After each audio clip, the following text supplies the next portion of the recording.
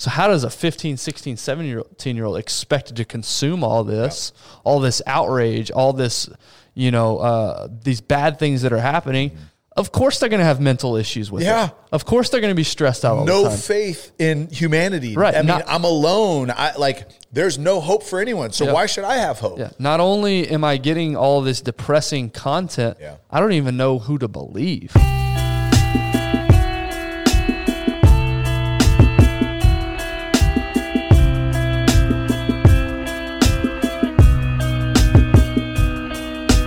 So last week we dove into the Surgeon General put out a 53-page report on the youth mental health crisis we're facing, especially since the coronavirus pandemic hit. We think a lot about the physical toll that the pandemic has done, but what's maybe going to be more impactful for years to come is the mental toll that it's taken, especially on our youth. And so last week we talked a little bit about what kids can do, what parents and mentors can do.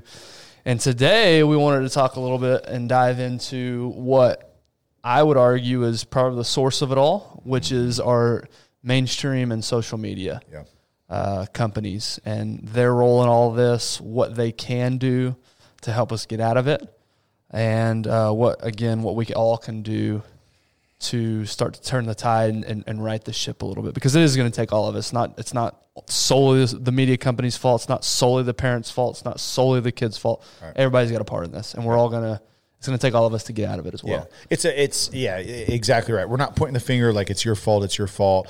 Every area is contributing to this, and it's just an overall trend that has been trending in the wrong direction. In my opinion, and I'm just going to speak for myself, it's trending in the wrong direction from a mental health standpoint for the last 25 years or so. Yep. Yeah, exactly. So we're going to dive into that. But before we get to that, it's Wellness Wednesday time, or Wellness Tip of the Week time, which is always brought to us by our friends at Sleep Number. And we were actually this wasn't planned, nothing like that. We were actually just talking about it with our wives over the weekend and how much of a game changer the smart bed has been. Yeah.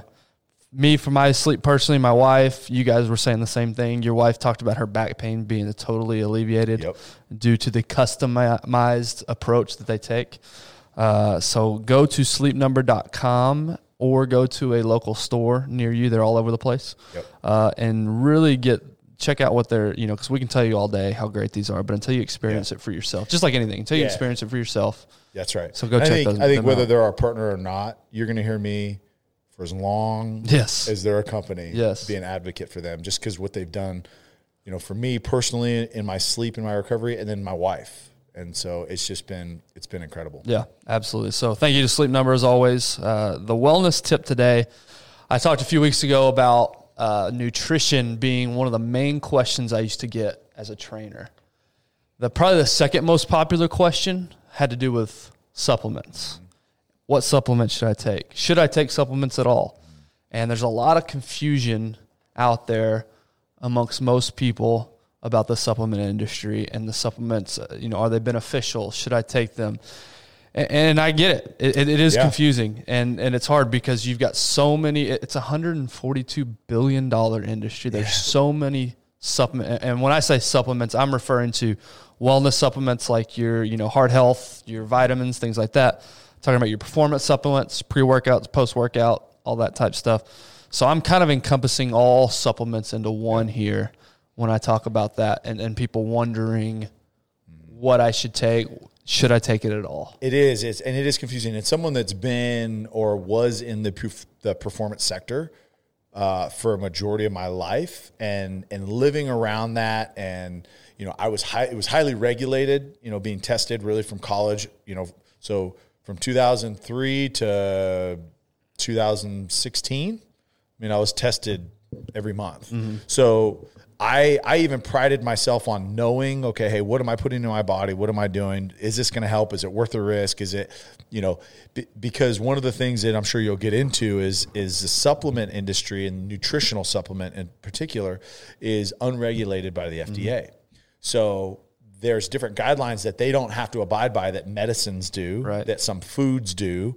And so it's an interesting world. And with all that being said, as much time as I put into researching it and really focused on performance and making sure my health was at the forefront, because if I wasn't healthy, I couldn't play, it is overwhelming to me. Yes. Yeah. And like I said, there's so many companies out there, and they're all claiming, all these benefits, right? And there are benefits. There's, you got your vitamin and mineral deficiencies that these supplements can help with. Maybe your heart health that these supplements can help you with. Can give you energy, can boost your performance, can make you look and feel better.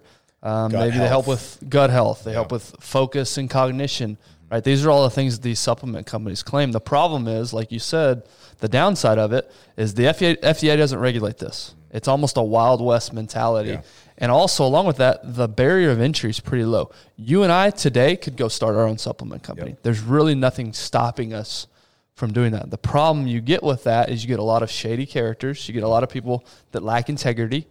What's their goal? Maximize profits for the cheapest amount of cost possible. Yep. In fact, there's a well-known company out there, I'm not going to say who, but their pre-workout supplement, they've broken it into 2 separate supplements. So you've got to pay $30 per supplement when they could have easily combined into 2. Now they're making $60 instead of $30, like any other supplement brand, because they're trying to maximize their profits. Yeah. So that's what you get, unfortunately, is you get a lot of people that are just doing some shady things. Plus, it's expensive. Yeah. Like I said, it's, you're paying $40 for 30 servings. So it's more than $1 a serving, which lasts you, a month? And then you got to do it again. And that's only one of your supplements. There's tons of them that you can choose from. That's right. Yeah. And it's, like you said, it's Wild West. It's you don't know what the quality of the product is. You don't necessarily know the ingredients because it is FDA. It is unregulated by FDA. There's things that you can leave off. I know one thing that like a lot of people need to be aware of is, okay, where these supplements are being manufactured is important, because a lot of times a lot of the same supplement companies use the same facilities, and there's resin of other supplements in these. So like, let's just say you have an allergy to something. So even if they list everything properly, but it's being manufactured in a facility that, say, handles nuts or dairy or soy or wheat, and you have an allergy to it, even though it's not in that product, your product may be contaminated with resin from another product. Yeah, no, so you've got to be super careful. And again, that's easy to say, and it's very much hard to put into practice, because most people don't have the time to research all this and to really dig into it. Yep. And I want to be clear, I love, there's great supplements. So there's great supplement companies. First Form is a friend of the show. We're not sponsored by them, but we love Andy, we love Sal, we love those guys and what they're doing and the community they've built. Yeah, so I think the mission behind what they're doing. We've got but they'll be the first to tell you, hey, our supplements aren't designed to be the end-all, cure-all for you. You better be doing some things. So my goal here, my point in saying all of this is, to me, there's really 5 questions you can ask yourself before really diving in and deciding if supplements are something that you should spend your money on. Yeah. To me, if you aren't taking care of these 5, if you're not able to answer these 5 questions, stick to these first before you decide that you want to go, because it's implied in the name. Supplement is to supplement. I'm glad you said that. Your diet, supplement your training. It's not meant to be the main foundation. Right? If you're not taking care of these 5 foundational pieces, you can buy all the supplements in the world you want, and they're probably not going to do much for you. So question number 1, what legitimate deficiencies has my blood work shown? There's legitimate, for me, I tell this story all the time. You used to tell the story all the time. I went and got my routine physical. I found out I'm vitamin D deficient because I spend most of my time indoors. That's a legitimate problem my blood work showed me. Now there's two things I can do for that. Number 1, just get outside more. That'll be helpful. But number 2, I can supplement a vitamin D supplement, which has been shown tons of benefits beyond just from a health perspective. So tons of benefits. So that's just one example. But what deficiency? Maybe it's you're not getting enough healthy fats in your diet, and there's a fish supplement that you can, fish oil supplement. So what does your blood work show? That's one question you can ask yourself before diving in. Number 2, what does my nutrition and exercise plan consist of? This is the main one, right? This is the biggest fundamental rock you can take care of. Does my diet suck? Am I eating chicken tenders and French fries all the time, well, yeah, that I'm probably am going to be deficient in some vitamins and minerals, and supplements maybe, could be helpful on that. Yeah. But what you probably want to take care of first is start adding in some vegetables, fruits, things like that, more nutrient-dense foods. Question number 3, how much sleep am I getting? This is a huge one, right? Lack of sleep plays such a vital role in our overall health. And the first thing we do when we don't get a good night's sleep is we reach for that caffeine supplement. Tyler, you got a big old can of it right now, right? And I'm not calling you out, but on blast. But just think about the nights that you actually do get legitimately good sleep. You're not necessarily reaching for that caffeine much, right? Because you took care of the main thing, which is sleep. Number 4, how much water am I consuming a day? This is one that a lot of people, I would argue, overlook. The benefits of water. We're not going to dive fully into that today, but water literally is your life. I mean, it gives you energy. Yeah. It gives you life. You can't survive without water. And most people go 1 cup, 2 cups a day. It's pretty fascinating. Yeah, it's wild. It's wild. Yeah, the deficiencies that can be caused by the lack of water. I'll drink, 13 Dr. Peppers, or I'll drink, sweet tea, and it's like, well, there's water. There's water. No, well, here's the deal, though, is like we were designed to drink water. Mm-hmm. I mean, and the benefits, and like you said, we're not going to dive into it, but I mean, the benefits from a metabolism standpoint, from a dermatology standpoint, what it does for your skin, what it does for energy, what it does just for inner toxins, right? Mm-hmm. Gut health. I mean, all of the things, what it does for like your cooling system. I mean, what it does for performance.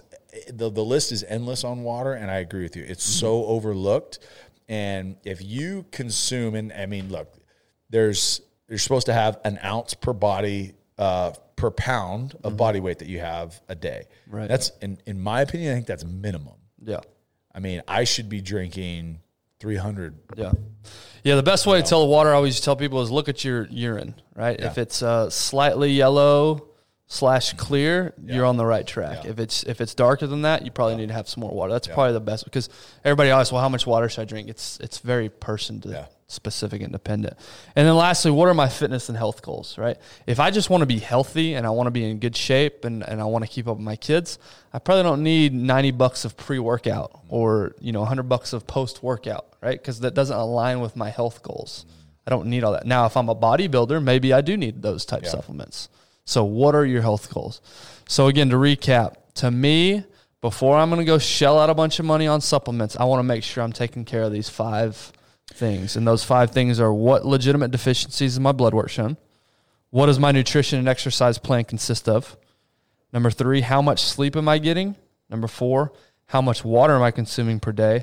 And number 5, what are my fitness and health goals? If I can answer each one of those questions legitimately, and I have a good answer to those, and I still think I need supplements, okay, now I'm ready to explore that world. Yep. And I'll tell you here in a second. It sounds like you want to say something, but I was just going to say, I think to kind of summarize those is know your body. One of the things I think as a human race, we just don't know ourselves. No, right? We don't know our vitals. We don't know what our blood work is. We don't know any deficiency. We just kind of go, right? Yeah. And the challenge is that we are missing out on opportunities to, 1, prevent illness, disease, and then we're also missing out on performance just because we don't know ourselves. Right. Like, we want to research all these other things, and we want to figure out, I'm going to spend 6 hours researching what the perfect gift is, or how to do this hairstyle, or what. But we don't want to understand and look inside and understand how we perform based off of what our actual makeup is. Yeah. Precision diagnostics is underutilized, and it can prevent a lot and save you a lot of money because it can avoid long-term expensive medical treatments if you're just on the front end. So knowing your body, and then knowing what your habits are. And like you said, okay, are my habits good? Or are they not good? Do I need to change some things? And then what are my goals? I mean, it's very simple. What are my goals? Does this help? Because you said at the very beginning, a supplement is exactly that. It is a supplement to the greater body of work that you are already doing. Can that increase your goals or get you closer to your goals by 1%? Okay, then let's do some research on exactly what we're looking to actually achieve. Is it a CLA supplement? Is it a vitamin D? Is it a fish oil? Is it a protein? Is it a a carbohydrate supplement, whatever it is you're trying to accomplish and understand it. But if you don't look inward first, it's really, really hard to understand what benefits you're actually trying to achieve and what supplements are going to help you get there. Yeah, I think it goes back to a lot of aspects of our life. We're looking for the shortcut. We're looking for the easy answer, and I'm just as guilty of that. Yeah. So if I'm being honest, when I think of supplements, a lot of times I'm thinking, well, this is going to advance me way beyond what I could do through hard work, through time, through effort.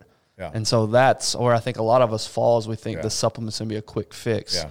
When in reality, if you're not taking care of these other big rocks, I'm guilty of it. I used to go into like, all right, it's off season. I'm trying to shed some pounds. I go into the supplement store. Okay, all right, what gets me leaner and stronger? Yeah. What can it? Right.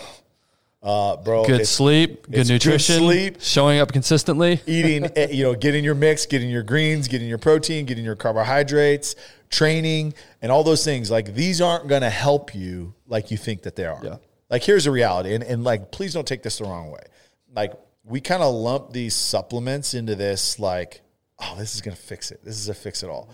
Because we see like bodybuilders and we see these people. Here's the thing. Steroids, that's a legitimate, like, that is going to do something. Yeah. It is terrible for your body. It is bad. But like, you could literally eat M&Ms and get shredded and get stronger. Like, I'm telling you, it is. But we look at supplements like it's going to do the same thing, and it's just not. Yeah. It really is not. Yeah. It's just a denser version of the vitamins that we really should be getting through food. Yeah. So make sure you're taking care of those big issues before That wasn't a plug for steroids, by the way. It sounds like you have a personal experience with that. No, I remember. Literally, I said that M&M's quote. Like, I had a strength coach in college, and I was asking him about, what protein should I do? He's like, nothing, man. Steroids. That's all you got to do. Do you literally take steroids, eat M&Ms? Doesn't matter what you do. You're going to get strong, jacked, shredded. Yep, that's right. And he was like totally joking. But I'm like, huh. And that always stuck in my mind. I was like, so I could literally eat peanut M&Ms for the rest of my life. And just yeah. So if you're confused about supplements, welcome to the club. But hopefully you are taking care of those big things first. So back to what we were talking about last week, picking up with the conversation. So again, last week we covered parents, mentors, kids, what they can do. Today we're going to talk a little bit more about the media and social media. So one thing he said in a quote in the article was, media organizations, entertainment companies, and journalists can have a powerful impact on young people. In some cases, this impact can be positive. For example, television programs can keep children and adolescents informed about current events and teach them valuable lessons. I want to know what station's doing that. On the other hand, false, misleading, or exaggerated media narrative can perpetuate misconceptions and stigma. So I'm curious, from your perspective, we grew up, I guess, as we got into college was when social media became a big thing, when we started to be exposed to more.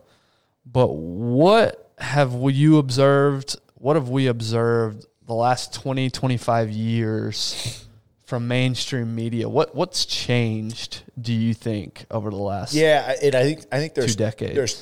There's two sectors that I would put it in, is your news related, your nonfiction side, and then your drama fiction side, right? The entertainment side of it, like where it's more TV shows, movies. Is there a difference in the two these days?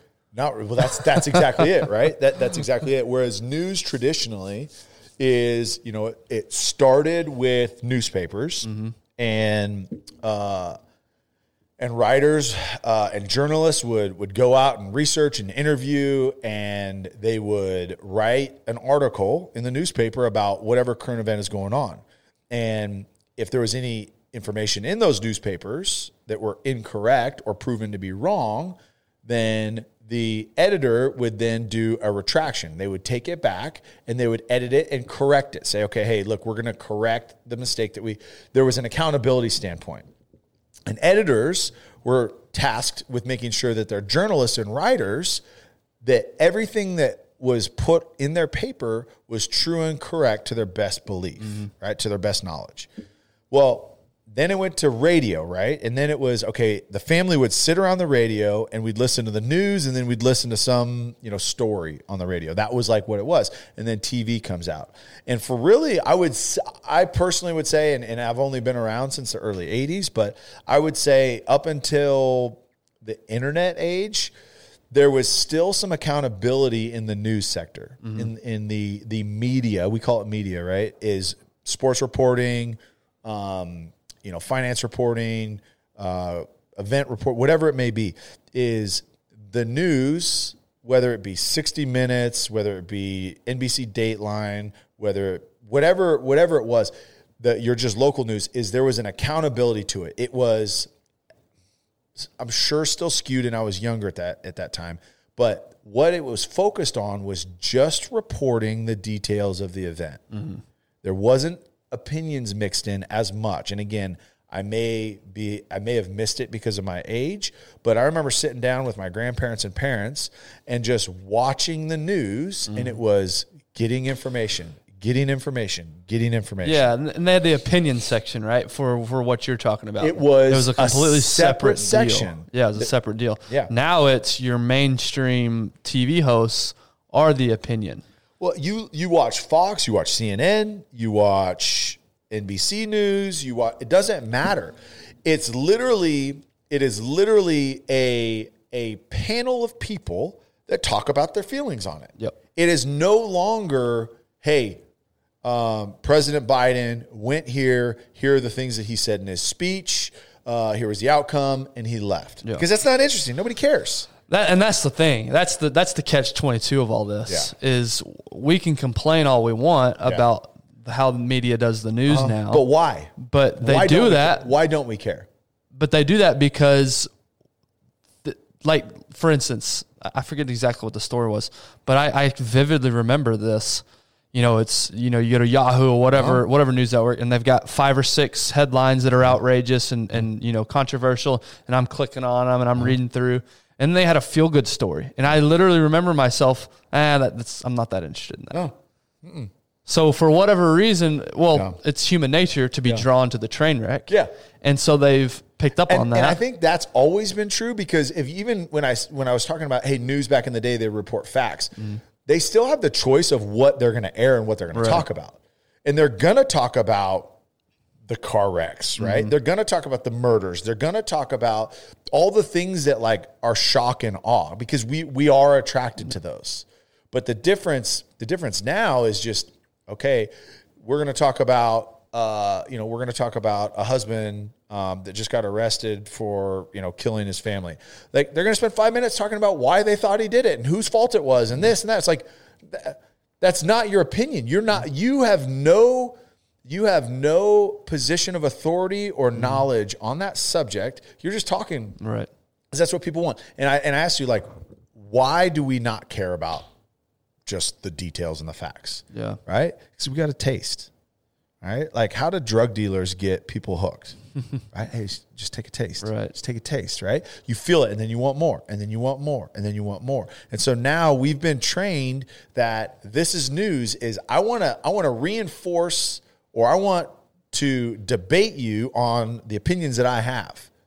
And I want it to be controversial. I want you to talk about stuff that I don't like, because I want someone to fight back. Mm-hmm. And I want this argument and no solution to ever be found. Right. And we've just been trained and ingrained, and that's on the media side, right? We've been trained and ingrained to accept, and I'm going to, big air quotes if you're just listening, right?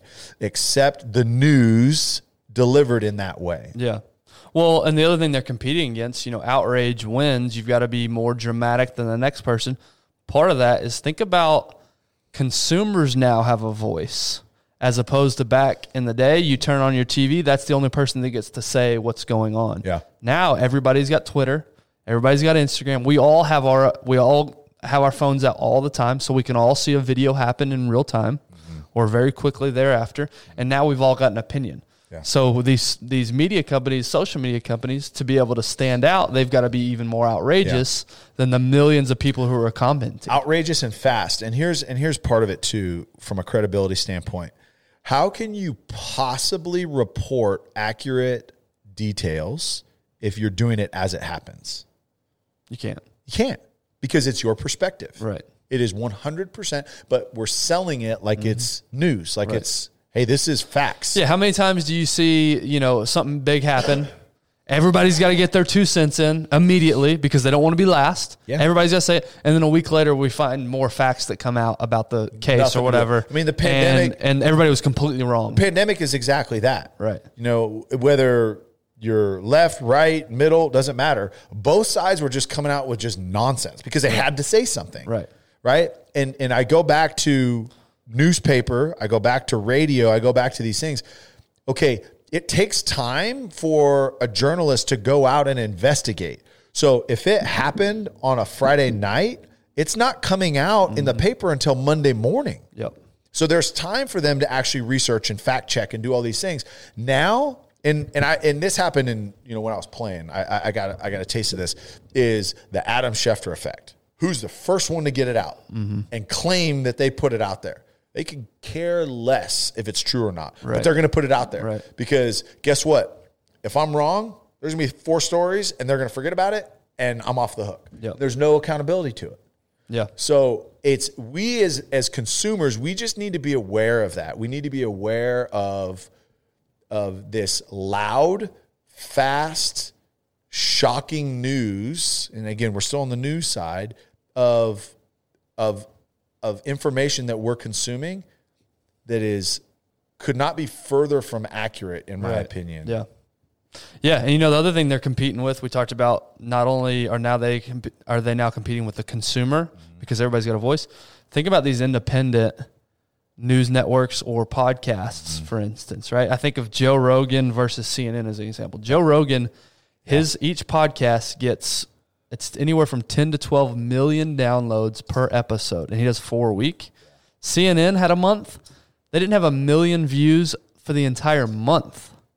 So he is 12 times the viewership. So how does a news network have to compete? How can they draw attention?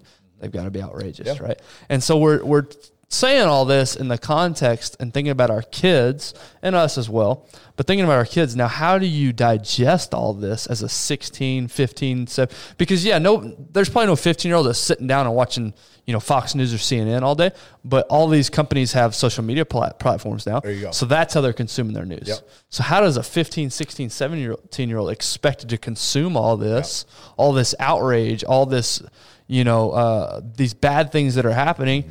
Of course they're going to have mental issues with it. Of course they're going to be stressed out all the time. No faith in humanity. Right. I mean, I'm alone. There's no hope for anyone. So why should I have hope? Yeah. Not only am I getting all this depressing content, I don't even know who to believe. I don't even know, again, I go back to the Joe Rogan example. He just had on a doctor here from Dallas. Yeah. And they talked for 3 hours on the pandemic and the I've had 3 people independently send me that. It's episode. Wild. And obviously they go down the whole rabbit trail of these vaccines aren't super effective. That was their stance, right? So they go 3 hours off of that. And he made a lot of compelling arguments, and it was very interesting to hear. Sam Harris, on the other hand, is another podcast that I listen to. He would lean a little bit more left than right. Yeah. He's more central, but he would lean a little bit more left. He had on a doctor, again, a qualified doctor, and their 3-hour conversation was the exact opposite.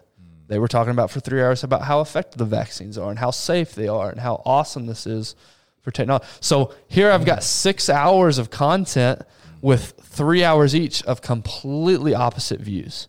And I'm a 34-year-old guy trying to delineate what's true, what's not, what do I believe. I can't imagine being a 16-year-old trying to decipher. Yeah. And so that's the thing is these, and I don't know how you put the genie back into the box. Yeah, that's what's hard. That's what's really, really hard because you want to say, and let's just, for example, the Joe Rogan and Sam Harris podcast is there's arguments to be made that both of them are right based off of what studies they're using, right? What they're looking at, what information they're grabbing. Yeah, you're always gonna be able to find the argument that support or the study that supports your argument. That's right. And so it's really hard. It's really hard to distinguish because you can't. I mean, we've had guests on that go onto these shows and they debate and they talk through these things and and they use this, this study and this meta-analysis and this and that, and they're using all these things, and like you can prove whatever point you want to. Right. So it is super confusing. I don't have an answer for it. What I would just be aware of if you're a young adult or a teenager or an adolescent. I don't know if an adolescent, is that one of those? What does an adolescent technically fall under? I think it's a young person. Okay. You youngins, if you're listening, just make sure that you look at it through a lens that whoever is delivering this message, okay, is it an opinion? Mm-hmm. Because you need to be able to distinguish, is this someone's opinion and perspective, or are they just giving actual information? Yeah. Okay. And by the way, going to Twitter does not constitute your research. Nope. You are not credited, even if you have a blue check. That does not automatically qualify. I hear you people to give say, good information. "I did my research." Okay, you checked a few Twitter accounts. Yeah. Maybe you went on to Yahoo.com. That is not doing your research. No. Another interesting line that he had, or a call out that he had, he said, "The COVID-19 pandemic has rapidly accelerated the trend of more time spent on social media." Mm-hmm. During the pandemic, the time teenagers spent in front of screens for activities not related to school more than doubled, from 3.8 to 7.7 hours per day.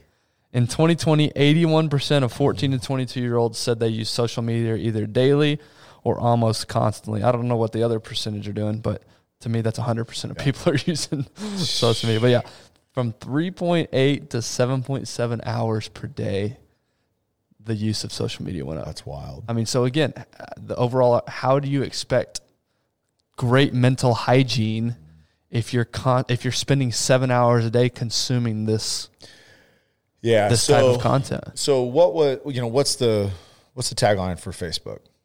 The movie that was out about it, Social Network. I don't remember. Yeah, with Justin Timberlake and Mark and whatever the guy's name is. But it's a social network. It's an online community. The challenge with social media today is that we spend more time connecting with pictures of people, with representation of people, of highlights of people than we are with people by a long shot. And it's really, really hard because it's not a true version. You think about like your best friends, whether it's a sibling, whether it's your parent, whether it's a friend, whoever it is, when that person is BSing. Like, right away. When I'm full of it, right? Mm-hmm. Like, okay, dude, I know you're making that up. 98% of the time. You know that if I'm talking, I'm making it up. Is your mouth moving? Okay. Okay. But you can tell, okay, that's BS. The challenge is if we don't have that actual physical interaction, right? I'm not looking at your nonverbal communication. If I'm not looking at hearing the inflections in your voice, if I'm not looking at your eyes and just seeing your soul through your eyes, your black beady eyes. Yeah, that's intense. But if you're not able to do that, like you can't distinguish what the meaning is, if they're being serious, if that's a facade, we don't know the struggles behind them. Like if I'm talking to you, I know if okay, he's having a rough day, something else is going on. Right. If you're talking to me, you'll know, right? And so with the social media, we're spending all this time seeing all these things that really are just not real. Mm-hmm. You put them on so that you can put this facade like, hey, it's good, or I do this, or look at me here, I need more likes. What's the motivation for somebody to put something on social media? That's the question. What is it? To get likes. To get likes, which turns into? To get validation and appreciation. Popularity, validation, appreciation. Go even further. To generate revenue, because now you've got eyes, now you've got followers, now you're an influencer. Okay. Then now, I've got sponsors. Now, why are they posting something? Okay, because now there's money involved with it. Now there's other motivation to put things that people want to see. Right. So we're chasing all these things, and it's not real. Yeah. What's this? And sorry, go ahead. No. I was just saying, what's the saying? It's like you're comparing your everyday with somebody else's highlight reel. Yes. Yeah. And I'm not saying social media is evil, and that's the reason for it. What I'm saying is it's just not good for our mental health. You say it all the time. Comparisonitis.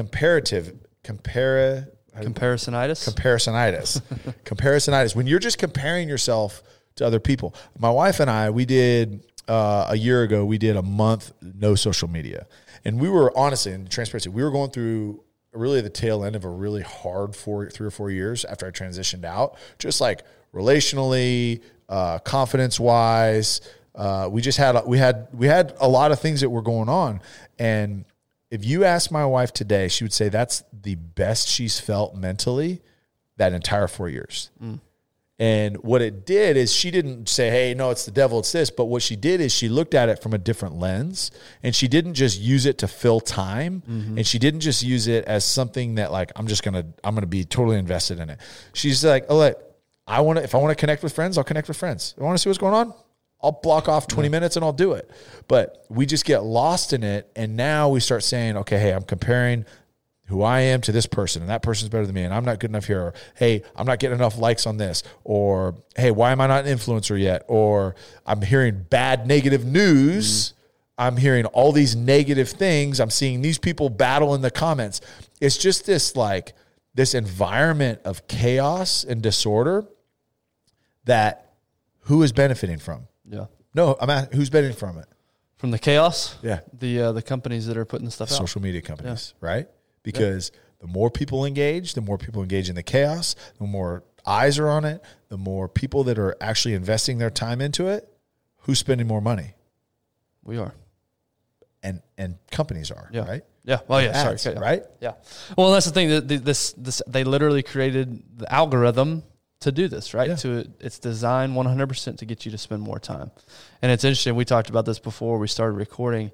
I mean, how many times I'm sitting there watching a football game and I'm scrolling through Instagram while I'm watching football? I'm not even watching the game's background noise at that point. So if I'm doing that, again, as a 34-year-old man, think about the 16-year-old kid who's trying to get validation, who's trying to connect, but they don't know how, right? There's the saying, it's like a meme or something. Kids these days will never know what it's like to call up a girl's house and have to talk to her dad first. Right. It's these social interactions that we're losing because our connection is 100% digital. Yeah. Right. And it's not as much in person anymore to what you were saying earlier. So what can, in your opinion, and I wrote down some things, what can be done about all this? I know we're not, again, it's going to be hard to put the genie back in the box. You can't all of a sudden tell companies, hey, turn away billions of dollars. Stop making ad money. Stop making ad money.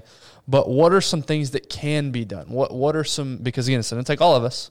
What are some things we can do you think? I think one is, as parents. Let me rephrase. What can social media? Social media companies. Man, it's hard. It's really hard because, like you said, it's that's what they're built for. Yeah, I mean, this is people's livelihood too, and kudos to them for getting smarter and smarter and putting stuff in front of us. But like I said, and I don't want to like compare social media companies with like drug dealers, but it's kind of the same thing. Like we're gonna give you some, and we're gonna give you more, and then we're gonna guide you. Okay, and you may start off with weed, and then we're gonna sprinkle a little cocaine in that weed, and you're gonna like that, and like, oh, have you already done it? Hey, here's a line. Go ahead and do that. Yeah. You know what? Guess what? That's not doing it anymore. Hey, dude, take these shrooms. Come on, man. It's gonna blow your mind. You know what I mean? And it just goes and goes and goes. And these social media companies are just giving us more, and they're getting smarter. And hey, there's this new algorithm, and okay, hey, there's this new Reels platform, or this new TikTok deal, or it just keeps going and going, and because they're innovating, right? So it's honestly, I don't have an answer because I just know it's unrealistic. I would say, hey, look, social media companies, let's just be a little bit more responsible. Let's make sure that it's more age appropriate and specific. Let's not dump all these things that adults are consuming on 11 and 12-year-olds that are allowed to have social media because it's not healthy for them to see. So how can we be more responsible? But I mean, it's not going to happen. Yeah, a couple things I wrote down. Again, this would have to be a perfect world. Yeah. Because like you said, it's going to be hard but then I also think, before I say this, I also always think about, like, if you're unhappy with an organization or a company, you stop patronizing that company, right? And you get a bunch of people and you write bad reviews. So it's almost, that's probably the only thing that's going to get to this point. It's up to us. If we all come together and just stop using, I guess. If you don't use it. Yeah. If you're not paying or you're not using the platform and the viewership goes down, that's the only way. Which is much easier said than done because we've been 100%. So ingrained. And it's like saying, hey, stop part using Amazon, support small businesses. Right. What? Yeah, that's really. I mean, I can't get it shipped right to my house.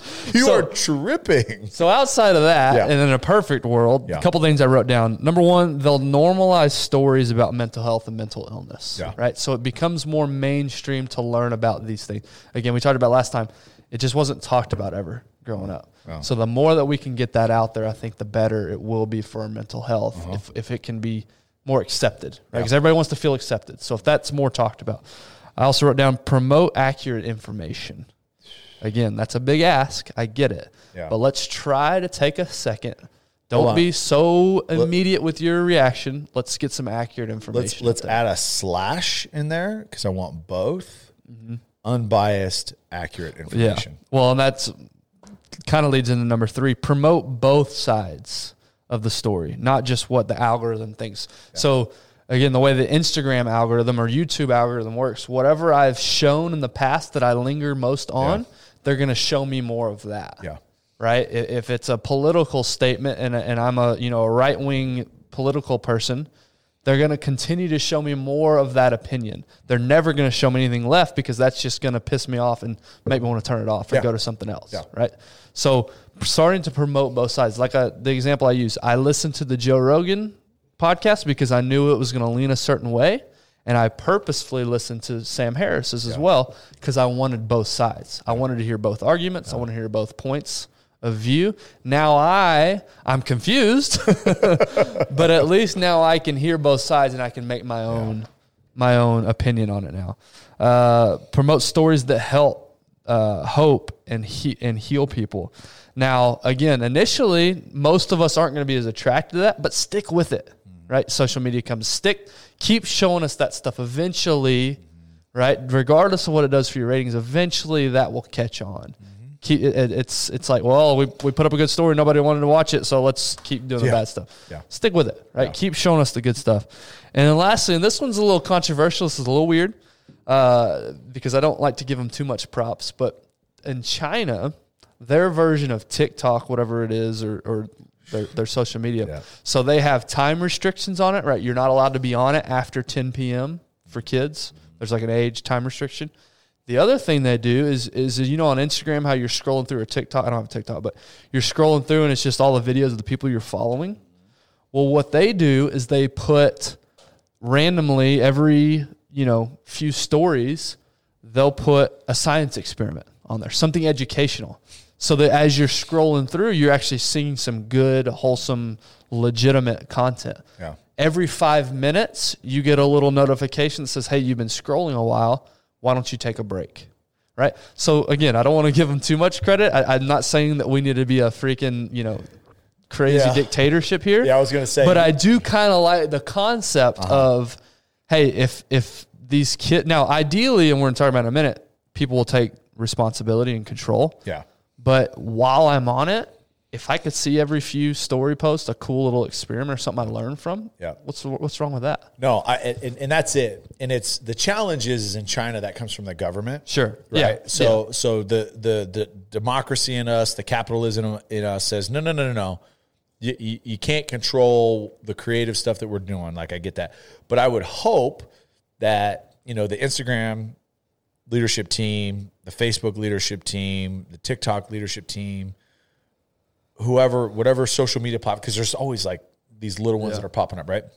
Is that you understand the platform that you really do have, right? And are you going to do something that leads to benefiting the people that support you, pay your salaries, or contribute to it, right? The ads obviously pay for it, but what are you going to do with your platform? Have some integrity as a person, as a company, and have a mission that leaves the world better than when you came into it.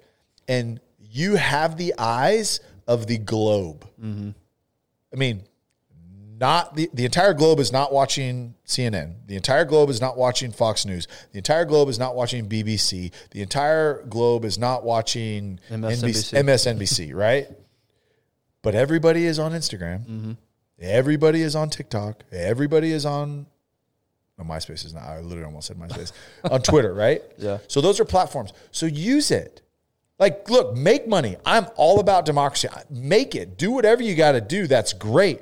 But with those resources that you're making, Zuckerberg, you're telling me that you can't put something out there that is great for people? And I'm not saying he doesn't. Like, I'm not saying that, Facebook, marketplace, or there's nothing that they're doing. Because I hope in my heart that people are trying to do good things. But, like, guys, what we're doing now is not it. And there's the argument to both sides. It's also like, look, we want the platform and we want to do with it what we want. Yeah. That's freedom. That's First Amendment. I want to say what I want to say and I want to do what I want to do, and you can't tell me what I can or can't do.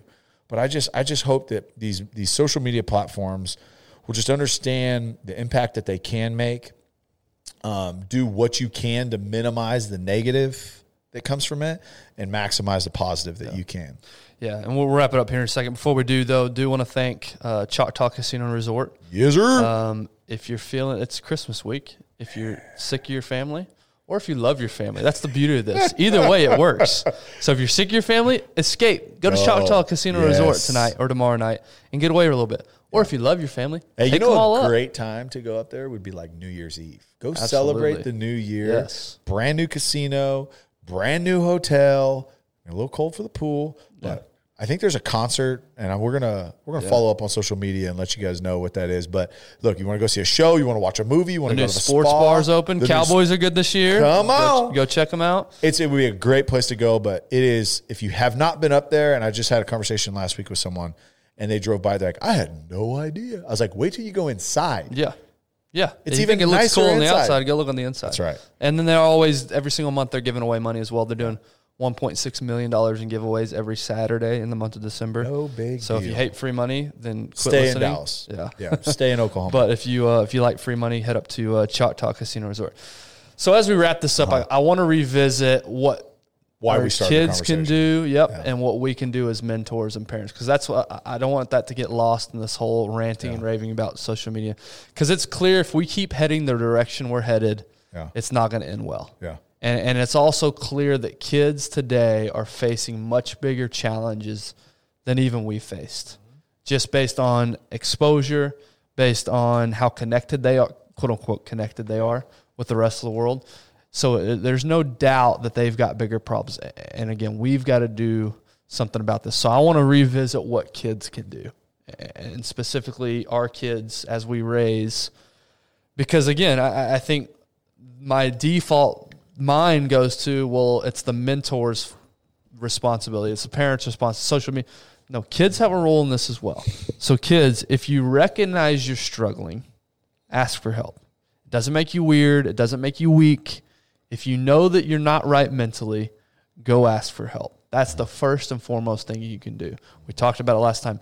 That's one thing that Drew Robinson's a big advocate of, is asking for help. It doesn't make you weird. I know it feels like it does, but go ask for help. So that's the first thing you can do. Number 2, take ownership yourself of the time you spend online. I think, like I said, parents, teachers, and mentors can tell you all day long, hey, you need to restrict this, or hey, you only get an hour a day. How about you take ownership, right? And I know that's hard as a 16-year-old. I get it. You want to be connected with friends. You don't want to miss out. That FOMO is strong. But you take ownership. Regulate how much time you spend on social media. Find yourself a purpose. Find something that you're invested in. Find something that you're passionate in. What are you interested in doing one day? Find that thing at 16. And does more time online help me reach that goal, or is it taking away from that goal? The 2 more things I wrote down. Take care of your physical health. Eat well, sleep well, exercise often. I think that's overlooked from the mental health side of things. I can't tell you how great I feel mentally every single time I finish a great workout. That's right. The endorphins are going. I'm clear. I've got energy. It's amazing what physical and mental health, how they tie into each other. And the last thing I wrote down is find a group of people who are a positive influence and who are serving the community. We talked about this last time. Find somebody who needs help and serve them. Also find yourself a group you connect, whether that's a sports team, whether that's a church youth group, whether that's a video game club. I get it that maybe you're playing video games, but somehow I'm sure there's some connection going on. Find yourself a group that you can get connected. That's what I would tell young kids, and I'll let you take. What would you tell parents? What would you tell mentors, teachers, anybody who has influence over kids? What would you tell them? Well, I want to say this to kids first is, believe it or not, your parents were actually kids. Although we live in a very different era, very different time, and as hard as it is to believe, your parents do remember being kids.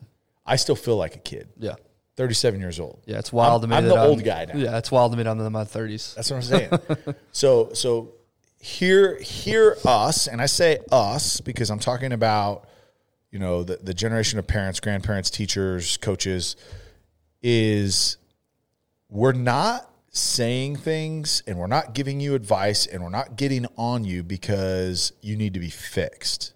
We're saying things and we're advising and coaching and parenting because we literally love you and care about your life, how you feel, and your health, okay? So just make sure that it's hard sometimes because I was the same way. I was like, my dad has no idea. Like, he doesn't know what it's like growing up these days. And I remember discounting, like, he's an old dude. He doesn't know what it's like being a kid. Trust me, we do. And it's this cycle, and it's been said for hundreds and hundreds of years, right? The kids don't get why the parents are telling them, okay, I recognize that. But they are pouring into you, and you may take it as criticism, you may take it as discipline, whatever, because they care, okay? So just with that lens. Here's what I'll say to kids, though, and then I'm going to get parents and mentors, is my advice and in my opinion from my life experience is I would hope that you connect deeply. Connect deeply with people. Loneliness is the fastest way to struggling with mental health. You don't have an outlet to talk to somebody. You don't have someone to talk to you. You don't have that connection. Loneliness is a really, really hard thing. Connecting deeply does not mean having more followers on social media. Here's what I'm saying. As a race, a human race, we for thousands of years, we lived in tribes, right? No more than 100 to 150 people. Our minds, our brains are not designed to handle information and relationships for 5,000, 100,000, million followers. You cannot connect deeply when if you have 100 friends, it is really hard to connect deeply. There's just not enough time. So I want you to hear me when I say connect deeply with 3, 5, 10 people that, like you said, are like-minded, that are serving or that are bringing you up. Not somebody that makes you feel better about yourself because, they're not at your level. Connect deeply with people that are like-minded because there is so much health that comes from that. There is so much healing. There is so much joy that comes from connecting deeply with somebody, and social media is not that outlet. It may be a catalyst to meet somebody because, how many stories nowadays are people that connected online, they met in person, they started dating, they got married, and they've got a great life. Yeah. Maybe a catalyst for it, but that is not your source of connection. Your connection has to be in person, one-on-one, looking somebody in the eyes and having a very real, raw, transparent conversation. So that's my advice for young people. Connect deeply. Like, get to know somebody. Let somebody get to know you. Because when you're hiding stuff behind a screen or you're hiding stuff in person and you're not sharing exactly who you are, that's a very lonely place, and that's a road that leads nowhere good. Okay, now, parents and mentors.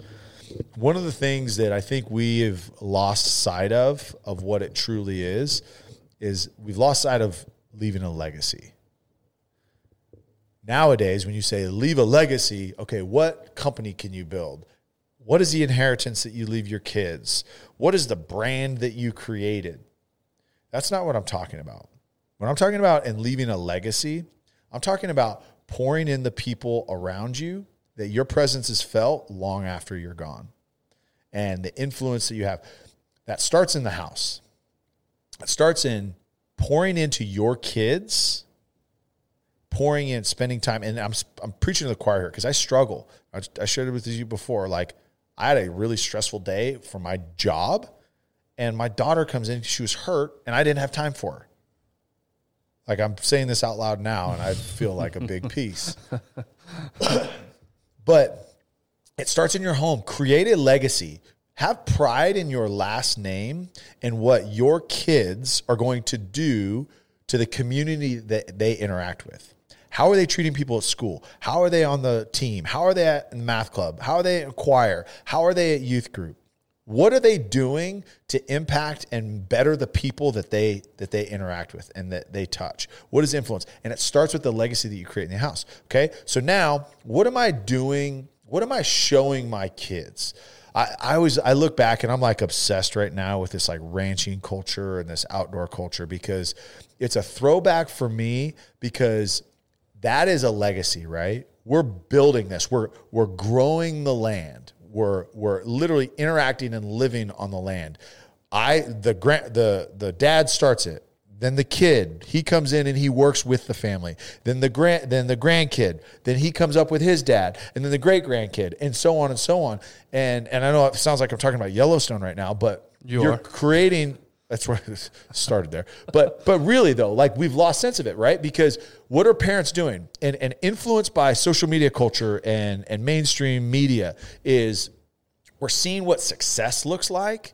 So we're chasing these other goals. We're chasing this job. We're chasing this salary. We're chasing entrepreneurship because it's super sexy now. And David, that's not what I'm saying. I'm not talking to you because we got like king of entrepreneur over here and he's taking a chance. But what are we doing? We're doing it at the sacrifice of our family and the sacrifice. We're trying so hard to build this legacy that the real legacy are the people that follow us, that are telling the stories of the times that we went camping or the times that we took that trip together as a family or the time just at home playing around. Like that is the legacy, the lessons that you teach your kids, the experiences that you have. It's not about, hey, I'm leaving you this company or I'm going to leave you this much money or I'm going to give you this life. No, that's not what it is. Leave a legacy, pour into it. It takes effort. It takes intentionality. It takes sacrifice. It takes all those things to build up the legacy of your family and then go from there. Then it's your friends. Then it's your workplace. That's the legacy that it grows, but it starts inside. You cannot have a legacy without the core of your family. And you may have a broken family. You may have been divorced. You may be split, but that does not deter or does not eliminate your sphere of influence. And that does not say, hey, I can't still pour into my kids. I can't still pour into my ex-wife. Dude, crazy thought is what if you actually poured into your ex-spouse? And you're like, hey, you know what? Didn't work out for us when we got married, but I'm still going to pour into you. And I'm going to still create that legacy for someone that's like, hey, I can let that stuff go and I can still treat and serve people in the right way. Mm. And it's just pour into that. So think about that. Look through that lens as you are chasing this job. And I'm speaking to myself right now because I have been chasing success for a long time. And the closer I get to it, the further away I feel from true joy, true peace, true happiness, because that is not what's going to get at you. Culture will tell you that it is. Mainstream media is going to tell you that's what it is. But that's not it. Pour into it because back to the very beginning of this, if you pour into your family, look at the health of your kids, look at the health of your friends. If you are connecting and you are building a legacy of good things, I mean, we can really impact mental health just by spending time with our family and pouring into our family. Amen. Sorry. Off my soapbox. That was good. It's good. I had a coach one time used to say, don't speak unless you can improve the silence. That was good. I don't think I can improve it or anything like that. No. Other than I will just wrap it all up to say this is be the example you're trying to set. That's right. It's easy to sit here and tell kids watch their online, and kids should take care of their physical health, and kids should eat right. Are you doing that yourself as a parent, as a mentor, as a teacher? Are you taking care of yourself? Are you being the example that you're trying to lead and trying to be for your kids? So hopefully this was helpful for you guys. Hopefully this was encouraging for you guys. Again, we've got a big, massive uphill battle here. Yeah. We definitely don't have all the answers. But again, I think if each of us, if Tyler and I start in our homes. One home at a time. One home at a time. If we start in our own homes and we create that legacy like Tyler was talking about, that can have the ripple effect that we're talking about. That's right. And we can overcome this. So we appreciate you guys. We hope you have a very Merry Christmas. Yes. I think when this releases, Merry Christmas will be in, 2 days? Merry Christmas Eve. So Merry Christmas Eve. Merry Christmas Eve. Which you claimed last year the 23rd was your favorite day of the holiday season. We don't need to get into all that, but I think that's what you said. I do. Yeah. So because it's the anticipation at the all-time high. That's right. So we hope you guys have a great and happy and very Merry Christmas. We're appreciative of your support this year. Thank you so much. The best way you can help us out is by sharing these episodes. If there was something that you liked, if you laughed, if you were entertained at all, if you learned something, share it with people that are around you. Rate us 5 stars and subscribe on the podcast platforms. We're on YouTube. We're on Instagram. And tune in next week, Tyler. We're finally here. Next week is our big, massive, huge announcement. I feel like you, Darren, and I have been talking about this for like a year. It's been a long time. It's been a long time. And we can't wait to reveal it next week. So make sure you come back next week's Roundtable. You don't want to miss it. Huge, massive announcement. David doesn't even know what we're about to say. He's chomping at the bit, ready for us to make this announcement. So, like I said, we love you guys. We appreciate you. Have a Merry Christmas.